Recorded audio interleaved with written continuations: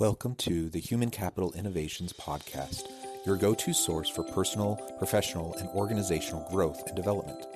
We hope you tune in often for all things people management, organizational development and change, organizational leadership, and social impact related. Maximize your personal and organizational potential with Human Capital Innovations Podcast.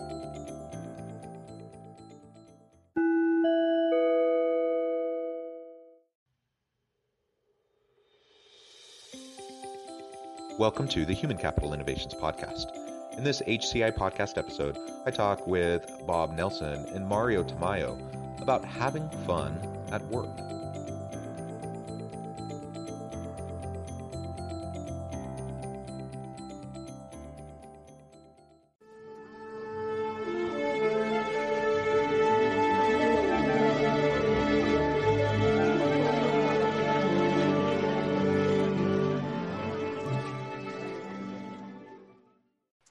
Mario Tamayo and Bob Nelson, welcome to the Human Capital Innovations Podcast.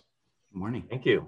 Thanks for having us. Yeah, it's a thrill to have the chance to chat with both of you. I've been following your work for a long time, being in the space myself as a scholar practitioner. I remember years ago when I was in a brand, just as a grad student, and at my first kind of internship in a new HRD training and development role. And that was the first time I came across some of your work. And it was so much fun back then, and I've followed it since then. I'm thrilled years later to have the chance to chat with both of you. Today, we're going to be tapping into both of your areas of expertise. I suppose you have many areas of expertise, but we're going to be talking specifically about having fun at work, how employees can take ownership over their own experience, how leaders can bring fun into the workplace, and how we can do that even within a virtual world, since obviously we've all had to grapple with how to do that more over the past 15, 16 plus months. As we get started, I wanted to share Bob and Mario's bios with everybody. Bob Nelson, PhD, president of Nelson Motivation, Inc., is the world's leading authority on employee recognition and engagement. He's worked with 80% of Fortune 500 companies, is a senior fellow for the Conference Board, a top thought leader for the Best Practice Institute, and was named a top 5 management guru by Global Gurus. Fondly known as Dr. Bob, he has authored over 30 books on employee motivation and engagement, which have collectively sold over 5 million copies and been translated into more than 30 languages. His new book is Work Made Fun Gets Done: Easy Ways to Boost Energy, Morale, and Results.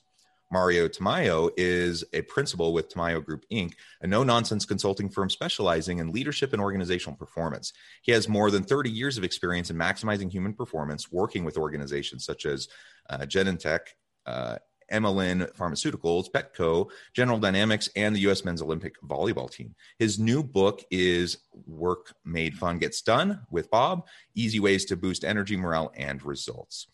Such a thrill to have both of you on the podcast today. Before we launch into the conversation, anything else either of you would like to share with listeners by way of your background, your personal context? Thanks for making us look so good. That's easy. I'll say, in many ways, someone told me once that every author is writing the same book over and over. And I think there's some truth to that. And I think in many ways, all the books I've done have kind of led up to this book.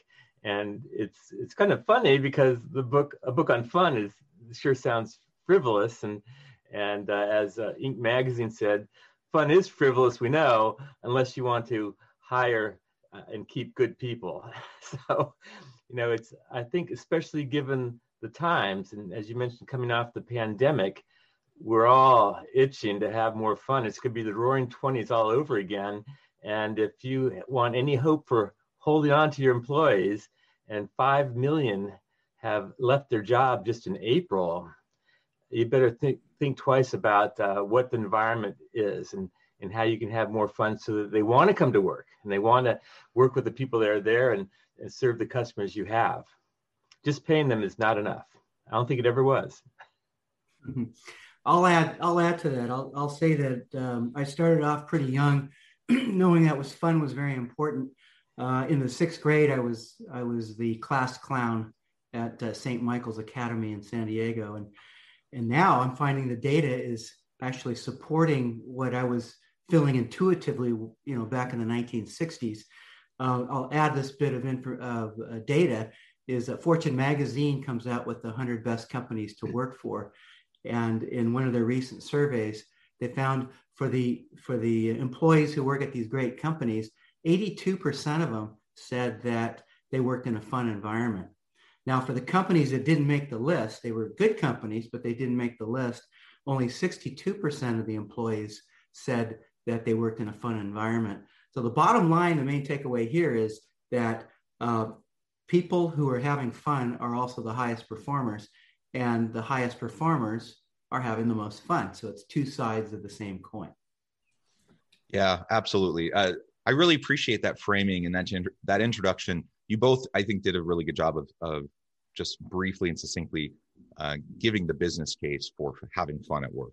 I suppose people could think of it as frivolous, the kind of the warm, the fluffy, in HR, for example, for a long time, there was this stereotype, this conception that HR, they were either just the compliance people, the paper and filing people, or they were the people trying to make everyone feel good.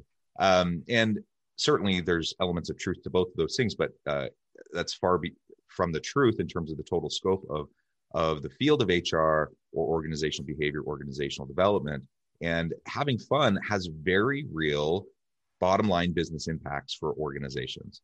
If you want to attract and retain the best people, you have to have an engaging, high performance environment, which is built upon passion, fulfillment, engagement, and all of that connects back to fun. Now, what I find fun may not be the same thing as what you term as fun, but ultimately, if we each individually have a chance to tap in to our own energizing activities, then the sky's the limit in terms of what we can accomplish. So thank you for framing that for us.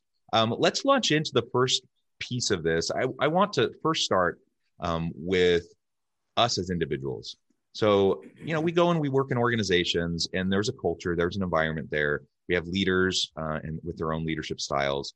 And sometimes it's just not fun. Like sometimes it's kind of a crummy place to be.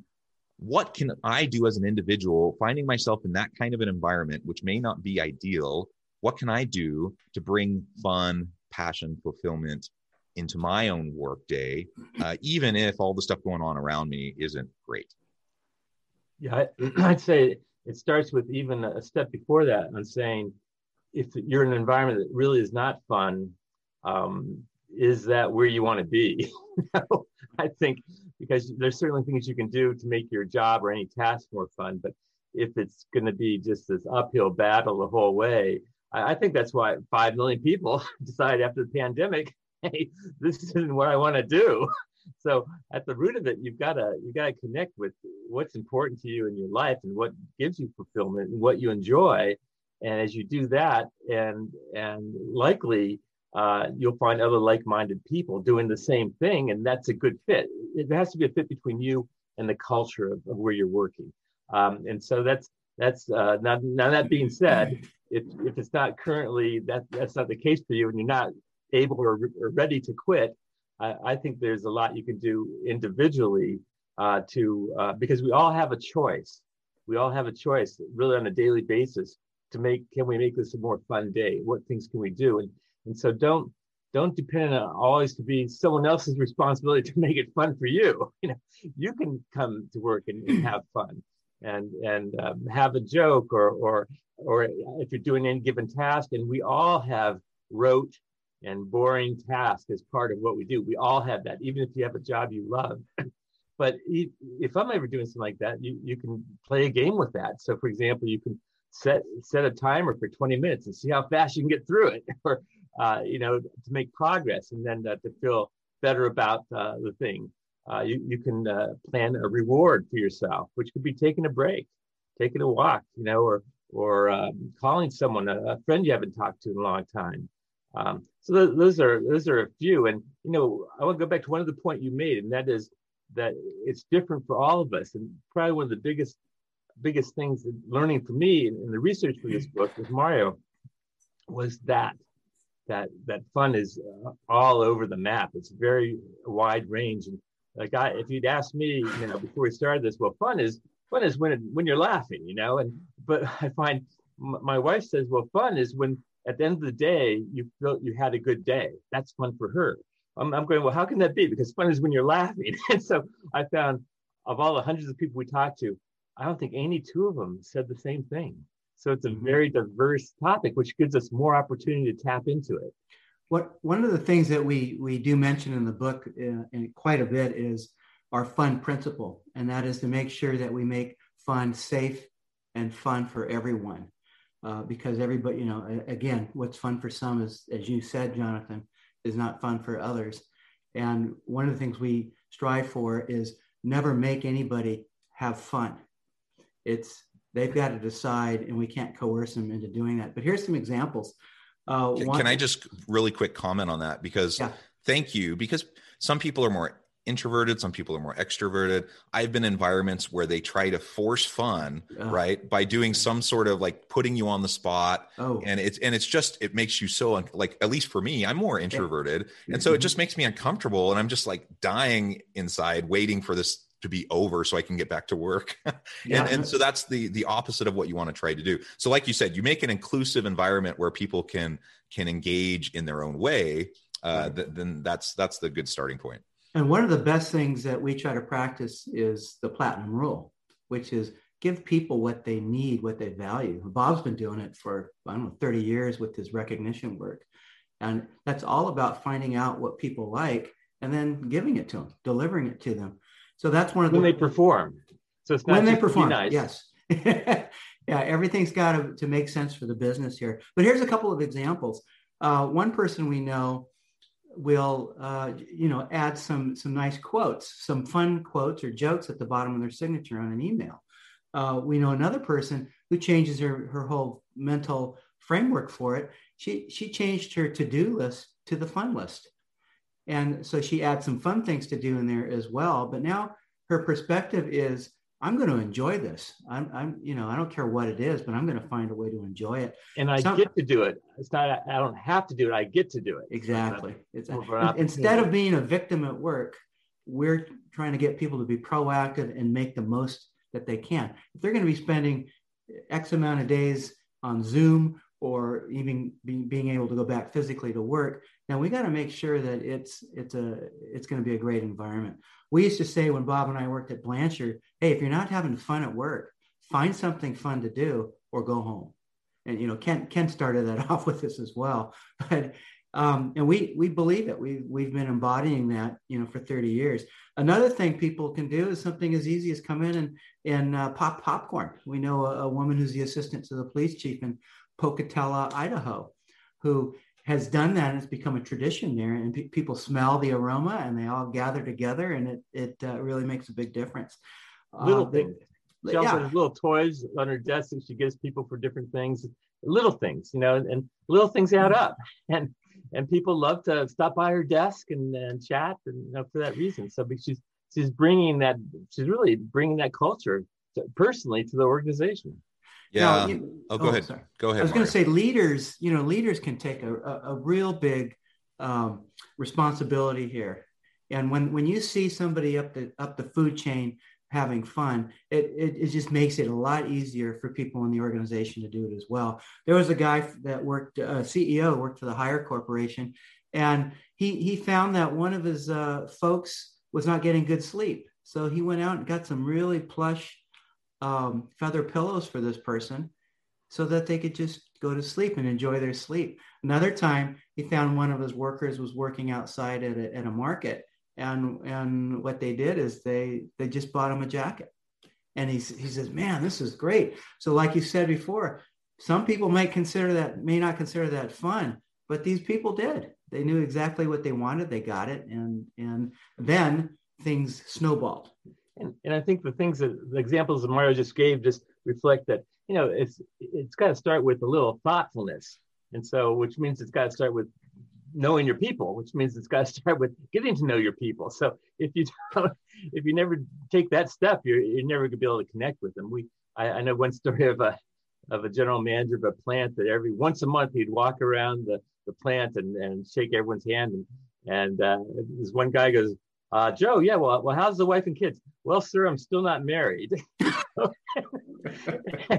And he basically alienated himself because he was just going through the motions. It's got to be from the heart to take time to get to know people. Yeah, absolutely. And so you've done a good job of transitioning into what leaders can do here. I want to talk a little bit more about that in just a moment, but just a couple examples from my own life. And I look back and there were lots of people that influenced me, lots of mentors, lots of authors. But I look back, for example, to Bob, some of your books that I was aware of in my early 20s. And I suspect that they influenced some of the way I approach things. So I am more introverted. But I look for ways to have fun at work and to connect to those things. So I just have silly things. I'm a professor and a consultant. So I'm like at the university in my office, and I have a basketball hoop on the door, and I have like little weird knickknacks. And people come by my office, and some of the other professors kind of think I'm unprofessional because I'm different than the traditional academic culture. But most of the students think it's great. And some of the professors think it's great. And so, I have to navigate that a little bit in terms of just the culture of higher ed. But it makes my office an enjoyable place to be. Like, I don't dread being there. It's not this sterile place where I just have books and stacks of paper a mile high, but it's a place where I enjoy being. I have like a standing desk and a mini elliptical, so I could just like be moving while I'm working, stuff like that, little small things. And I don't know if anyone's watching the video and not listening to the podcast, you might be able to see my t-shirt.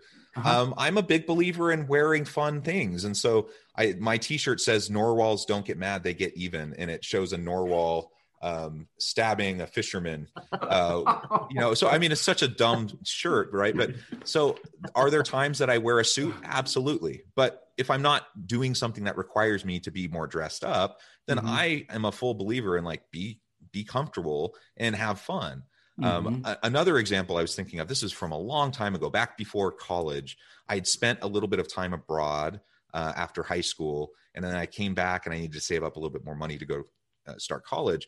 And I was living in rural Missouri. There's not a lot of work out there, and not a lot of like great paying work. The best place to be was at the factory. So I was at this factory, hot, grimy, really physical work, and just not, a wonderful place to be. But I had a light at the end of the tunnel. I knew if I could do this for 6 months, I can save up money, I can go off to school. And it was a really kind of mind-numbing job.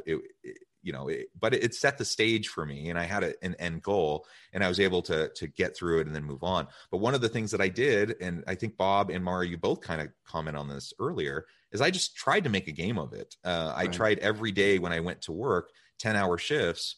I would challenge myself to do a little bit more, a little bit better than I did the day before, or I break it into 30-minute increments. What can I do during this time? And over time, I got very efficient. I got very good at what I was doing, and enough so that I was able to free up time on my area of the assembly line so I could go help other people. I could go, I learned how to weld, even though that wasn't part of my job, just because I had time, I got my stuff done. I could go over to the welders and help them and learn how to weld. So things like that, it was a crummy job. It was like one of the worst jobs I ever had. They didn't pay well. They didn't treat people well. It was hot, humid Midwest, hot, humid Midwest summers. But, it was okay. And I got through it. And I think, like you said, Bob, earlier, sometimes we're not in a position where we can go somewhere else. We have to make the best of where we're at. And at other times we do have a choice. And if we have a choice, then we absolutely should try to align ourselves with organizations that are a good fit for who we are. So anyways, a few examples from my own life.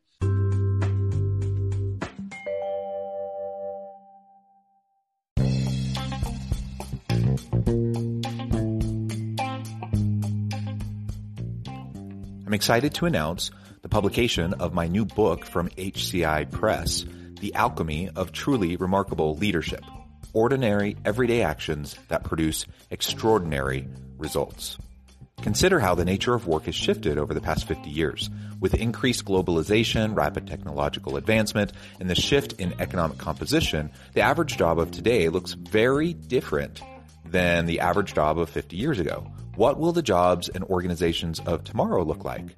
Moreover, what does this all mean for organizational leaders? What are the core competencies and capabilities of organizations and their leadership that are prepared for continued disruption and geopolitical and socioeconomic shifts? Regardless of what the future holds, increasingly, leaders need to be socially minded, data-driven, decisive, champions of talent, and disruptors of the traditional notions of leadership, teams, organizations, and work. The Alchemy of Truly Remarkable Leadership will help you to explore your own leadership competencies and capabilities and consider ways to apply and implement them into your workplace and personal life.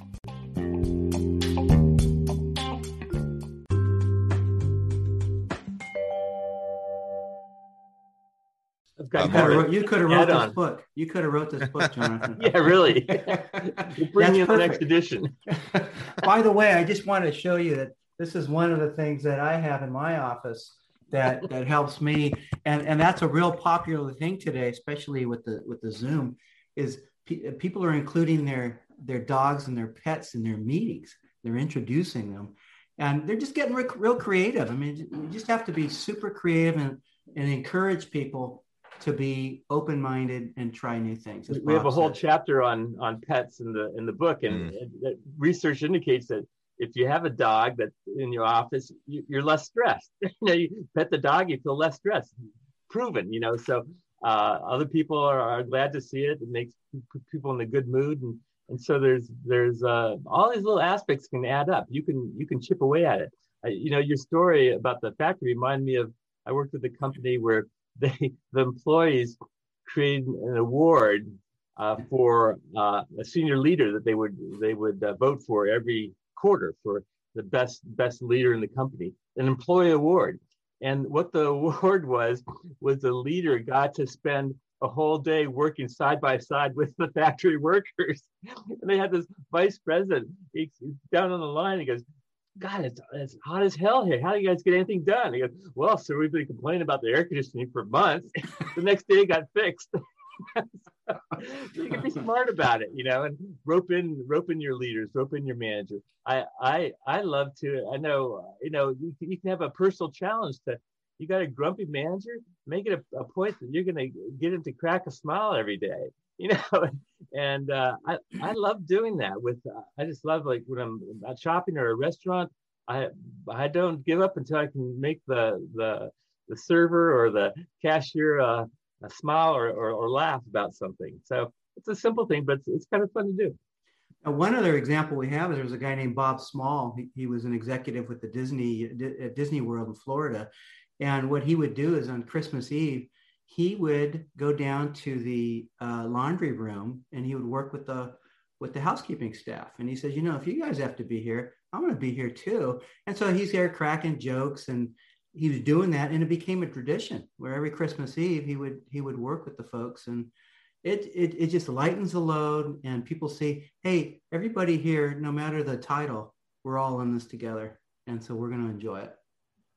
Yeah, the genuine connections, the genuine relationships, like you said, getting to know your people so you know what they need, what they want, what's going to be motivating to them, what they, what's fulfilling to them, because what's fulfilling to me may not be fulfilling to somebody else. Exactly. I love, like, internal personal competition. That's a good motivator for me. But the second there's like some external mechanism of competition with the team, I hate that. For me, it's stupid.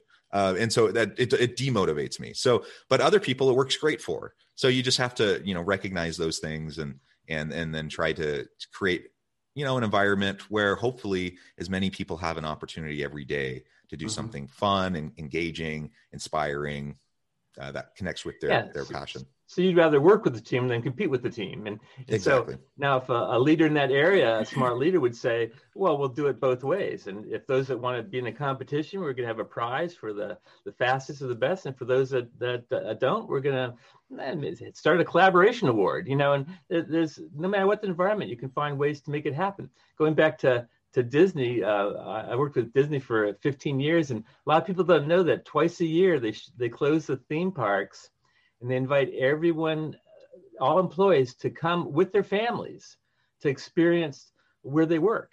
And all the managers serve the concessions, wear the costumes, run the rides, and just like that, they say we're all in it together. And that's why it's the happiest place on earth. Yeah.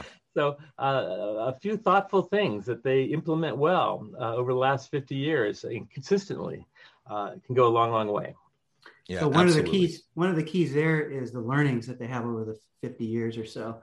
And that's what a smart manager, smart leader is going to do is they're going to experiment, they're going to try things, and they're going to switch it up. One of the things we recommend is always switch things up so you're not getting stuck by having the same type of fun all the time, unless that's what people are really looking forward to. Well, So I was just going to add that the companies have committees, and it's their job to always have the hand on the pulse, what's going on, and to offer something that's unexpected, something new. Some companies even have VPs of fun now. I mean, they're taking fun seriously.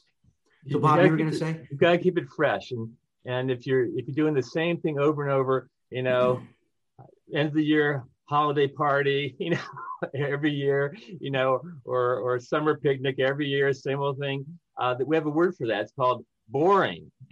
you've got to shake it up. You got to try something different. I had in the book we talk about a CEO that would pick the company events to do, and he said no matter what he picked, no one seemed to ever enjoy it, be happy with it. And he gave it to another executive to do same results.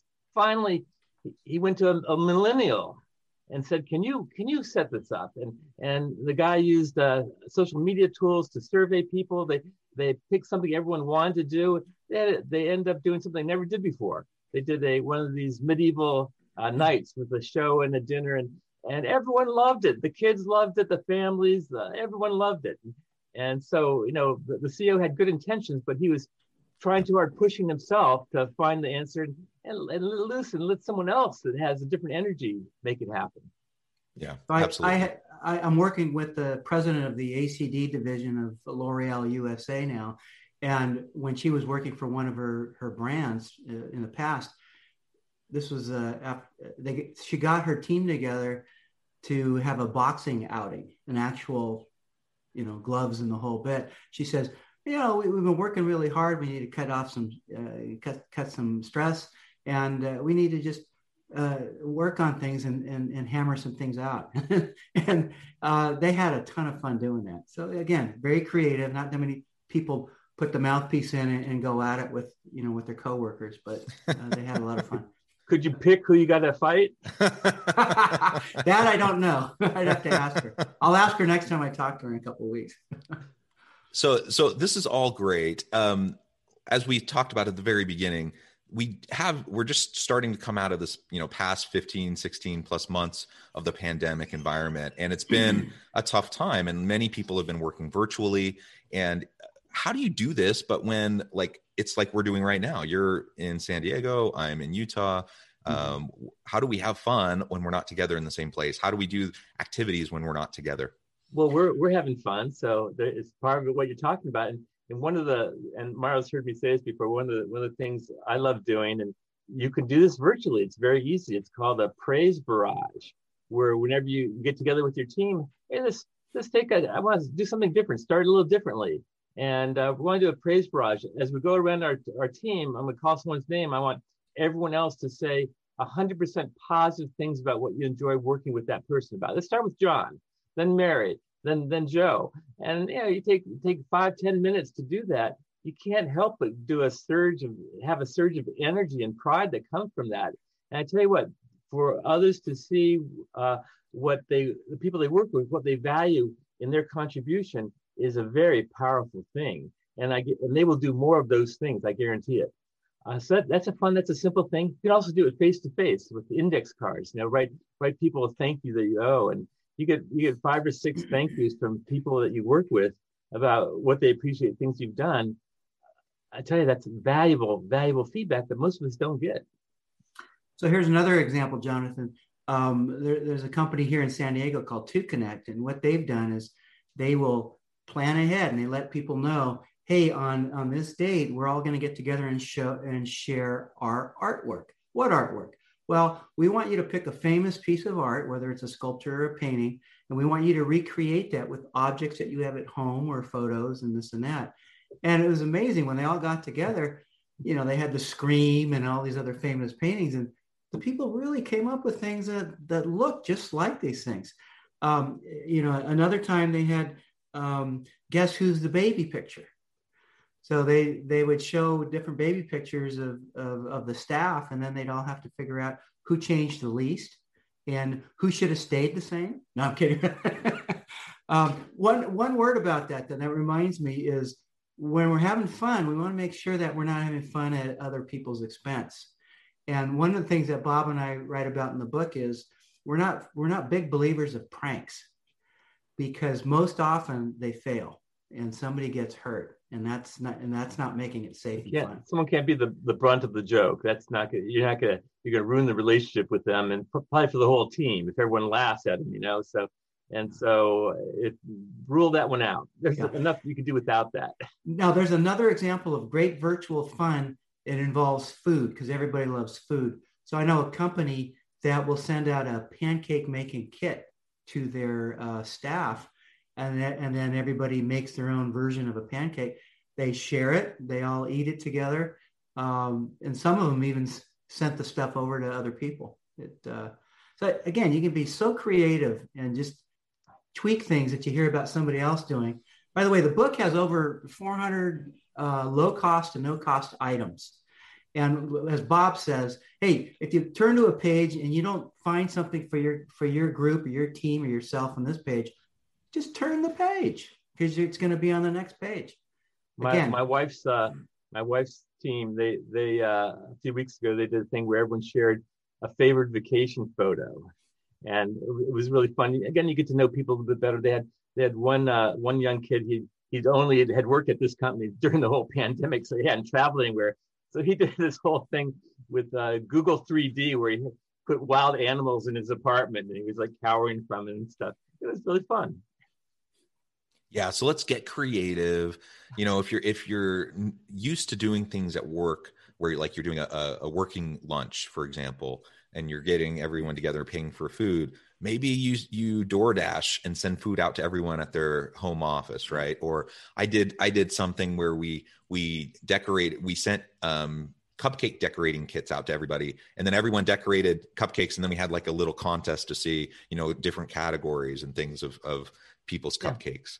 We did a virtual holiday gathering this past December, and ugly Christmas sweater contest, and those sorts of things. Like there's lots of fun things like that you can do that don't take a whole lot of time or planning. They don't really cost much of anything, but people get a kick out of them, and it just builds camaraderie. So I think anytime we have a chance to do something like that, just taking a little bit of time to think about it, tap in, don't put all the pressure on yourself. Maybe I'm not the most creative person in the world. Tap into the creativity of your people and see what they want to do. And then what's amazing about that, Jonathan, is when you start to involve people who have had mundane or quote unquote boring jobs, and you give them a creative outlet, they go nuts with it. Then their job becomes the most important thing for them. They can't wait to get to work, because they get to work on another part of themselves, which is their spiritual part. It's the emotional part that really drives them to do the things that they do. So you're right on the money with that. Also, research shows that when we get a chance to do something just even very, very simple that's creative, it kind of unleashes another whole side of our brain that we can bring to bear to the work we're doing. So there's again a lot to be said for just a silly little exercise or a game or a team building type thing. And Mario and I love doing that type of stuff with groups. Perfect. Well, Mario and Bob, it has been a real pleasure. I'm just noting the time. Time has flown by because we're having fun. But before we close for today, I did want to give you a chance to share with listeners how they can get connected with each of you, where they can find out more about your work, your books, and then give us the final word on the topic for today. Sure. Well, my website is www.drbobnelson.com. That's DRBOBNELSON.com. And among other things, topics I present, consulting I do, I've got an online store that has this book at a discounted price, cheaper than Amazon, and most of the other books I've done as well. Yes, the book is available at your favorite bookseller. You can get an audiobook, you can get an ebook, you can get the paperback. You can get a hold of me at tamayogroup.com. I spend a lot of my time having fun, helping people to be better leaders, better executives, and also to be better presenters. I think that my bottom line here is, again, life is very short. We spend a lot of time at work. Why not make the most of it and have some fun doing what we do to contribute to help other people. So, and know that it is possible. Don't say, not where I work, not with my boss. Yeah, it is possible. And grassroots can be very powerful. You don't even have to be creative, and like, for example, I'm an introvert as well. People can't believe that, but I really am. You too. Yeah. Writing's a very internal processing thing, but you can learn to be extrovert. You can learn to do fun things. You can force yourself to learn how to tell a joke, and it's kind of the journey's kind of fun to do it as well. Even if you're telling yourself the joke in front of a mirror, because you can have fun by yourself. Definitely. Yeah. And I have gotten very good at telling really lame dad jokes. So that's about the extent of it for me. Well, Mario and Bob, it has been a real pleasure. Thank you so much for taking time out of your busy schedules to meet with me, to have this conversation, and to share your insights with my listeners. I encourage listeners to reach out, get connected, find out more about what they can do for you. Check out their book. There are many books. And as always, I hope everyone can stay healthy and safe, that you can find meaning and purpose at work each and every day.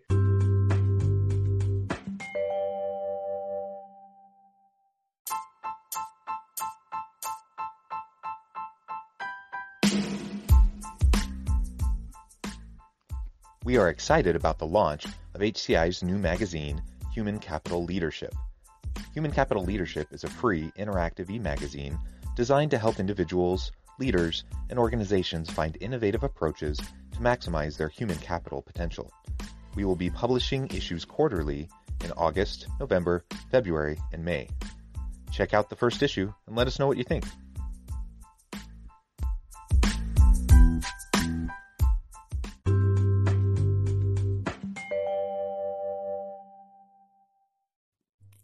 Thanks again for joining us for this episode of the Human Capital Innovations Podcast. I hope you stay healthy and safe and that you have a great week.